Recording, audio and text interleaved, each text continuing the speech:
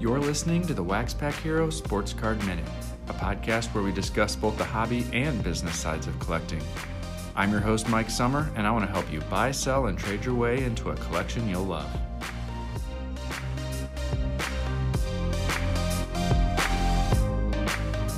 Hello, and welcome back to the show.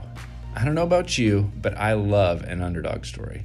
Today I'm going to talk about the never say die Rudy of baseball card companies. The I get knocked down but I get up again nature of this brand made tub thumping get stuck in my head all day. We're going to talk about 1963 Fleer, the little set that could until it couldn't, but we'll get to that. A couple years ago I was looking to start building a vintage set, and I stumbled across a 1963 Fleer card in my box. And after a quick search, I realized there was only 67 total cards in the set. That seemed pretty manageable, so I decided to start looking through the internet to find more. Throughout that process, I found myself asking more and more questions. Why was the set so small, and what's the deal with Fleer anyway? Why didn't they make another set till 1981? So I did a little research, and I present to you the definitive guide to 1963 Fleer baseball. So Fleer as a company was founded all the way back in 1885 by Frank Fleer, and it was actually the first company to successfully manufacture bubblegum. In fact, if it weren't for Fleer, we may not have that stereotypical pink color that we think of when we think of bubblegum. Well, in 1923, they actually made their first baseball card set, and it's pretty rare, and there is only believed to be about 120 cards in the set, but we haven't even found examples of all 120 cards up to this point. It's that rare. They didn't make another set until the 1959 Ted Williams release, and they continued in 1960 and 1961 with a set called Baseball Greats, and it only featured retirement players. But finally, in 1963, Fleer created a set with current players that directly competed with Topps. The 1963 wax boxes contained 24 packs and sold for a nickel each. Instead of gum, they included a cherry-flavored cookie. That was their attempt to circumvent the exclusive rights and the exclusive contract that Topps had to include cards with bubblegum.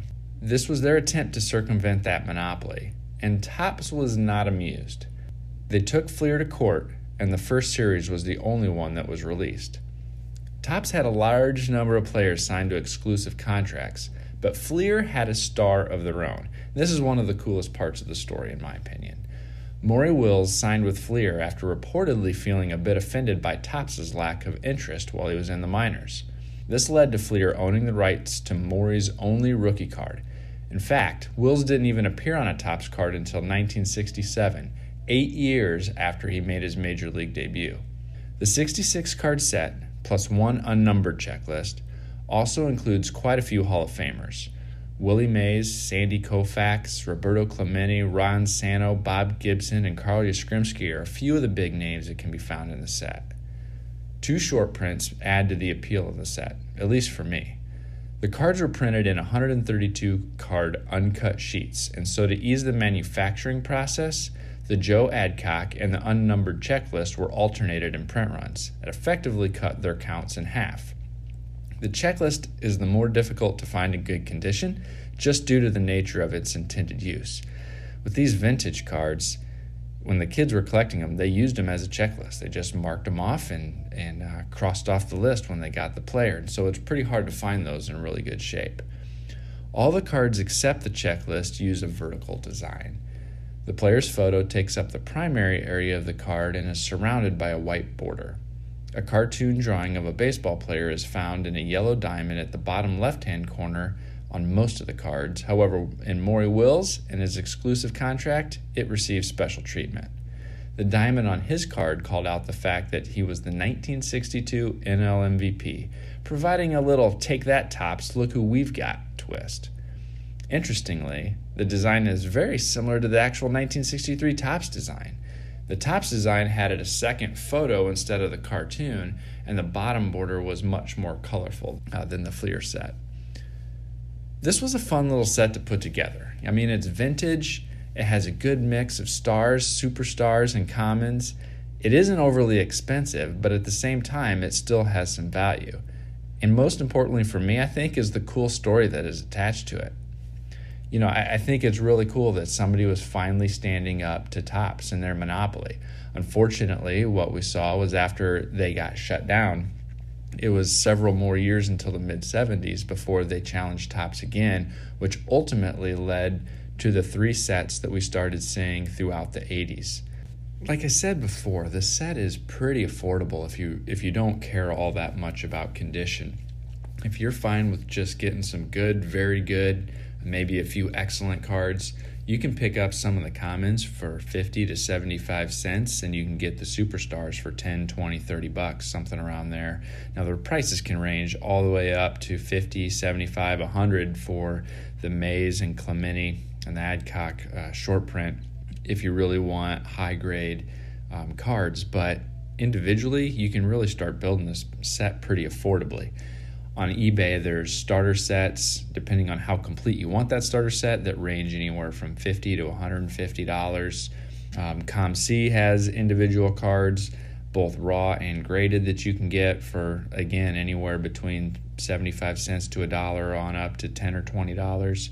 And so there's a lot of opportunity to start putting this set together. That's what I did. I started with the 3 or 4 cards that I had in my vintage box, and I just gradually started adding to it over time. Every month when I had my Sport Lots store credit from my sales, I used a portion of that to pick up a few more that I needed. When I made some ComC sales, I'd go ahead and use some of my store credit to build onto what I needed. And ultimately, I was able to find the best deal for Clemente, the Checklist, and a couple others on eBay. And so I used a combination of all 3 of those sites to finish out my set. I'd really recommend it. It is a lot of fun. 67 cards is pretty manageable, and it's pretty neat having a set that's almost 50 years old now. So that's pretty cool. Actually, I guess it's closer to 55, coming on 60 years. I'll have a link to the full article that I wrote about the 1963 Fleer set in the show notes section on waxpackhero.com for this episode, as well as a few links to some of the starter set options that are available on eBay, as well as the 63 Fleer pages on Sport Lots and ComC. So there you have it, the definitive guide to the 1963 Fleer set. I hope you found that it gave you a little bit of the background of the set, as well as how it paved the way for what Fleer would ultimately become. Please take a second to hit subscribe in the podcast platform of choice, as well as leave a ranking and a review. That really helps spread the word. Thanks, and I'll catch you next time.